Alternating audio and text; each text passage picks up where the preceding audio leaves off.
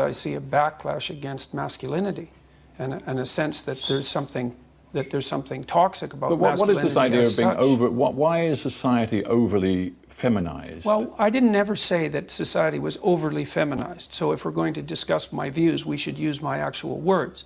I believe that there's a danger in our society at the moment of making the assumption that our culture, for example, is a tyrannical patriarchy, which it is in some small part, and that any active engagement on the part of young men in particular is indistinguishable from an unacceptable power and dominance drive, which I don't believe. But surely all of that is inappropriate and incorrect. If much of the power and authority over a very long historical period has lain with men, isn't it only inevitable that some men will get a little hacked off when women are given a stab at something approaching equality? Well, that could be inevitable, but that doesn't make it right, and it's certainly not something that I support.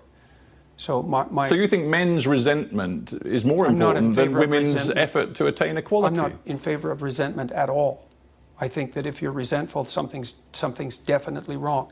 Either you need to grow the hell up and take stock of your life, or you have some things to say to people that you haven't been saying. You say science undoubtedly shows us that men and women have different traits, and there's a lot of science to back you up on that. But you say that because of that, men are hardwired to achieve success and to be successful in a way that women are not. No, not at all. I've never said anything like that. I've said that there are biological differences between men and women that express themselves in temperament and in occupational choice, and that any attempt to enforce equality of outcome is unwarranted and ill-advised as a consequence. And yet some of the most successful societies, judged on contentment indices or indeed material success, are those, for example, in Scandinavia. Where the temperamental differences between men and women are larger than they are in any other society. Well, so you point out that in Scandinavia many more women choose to be health workers than engineers, for example. It's not what I say, it's what the large-scale scientific investigation has revealed. Fair enough. But equally,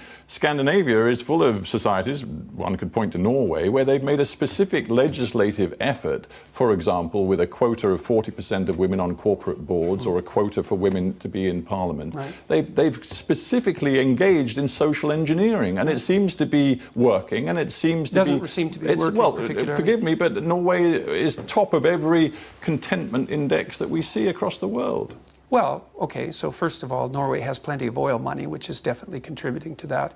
And second, it depends on what you mean by working. There's no evidence, for example, that the legislation that was designed to increase the number of women on boards has produced any movement whatsoever in the number of women who hold managerial and administrative positions in Norway. The theory was that as societies became more egalitarian, that men and women would become more the same. But that isn't what's happened.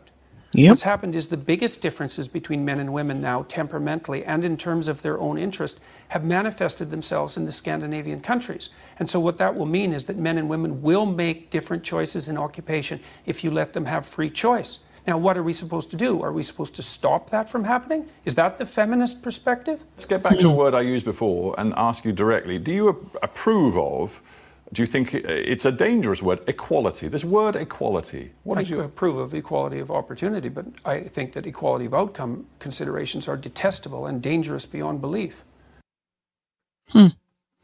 Interesting.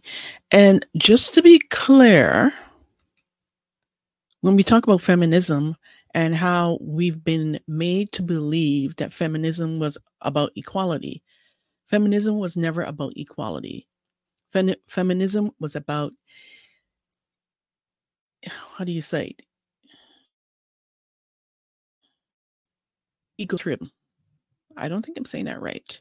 But what it means is that females should be on top. Females should always be about women being on top in every area of their life. I think it's egocentrism.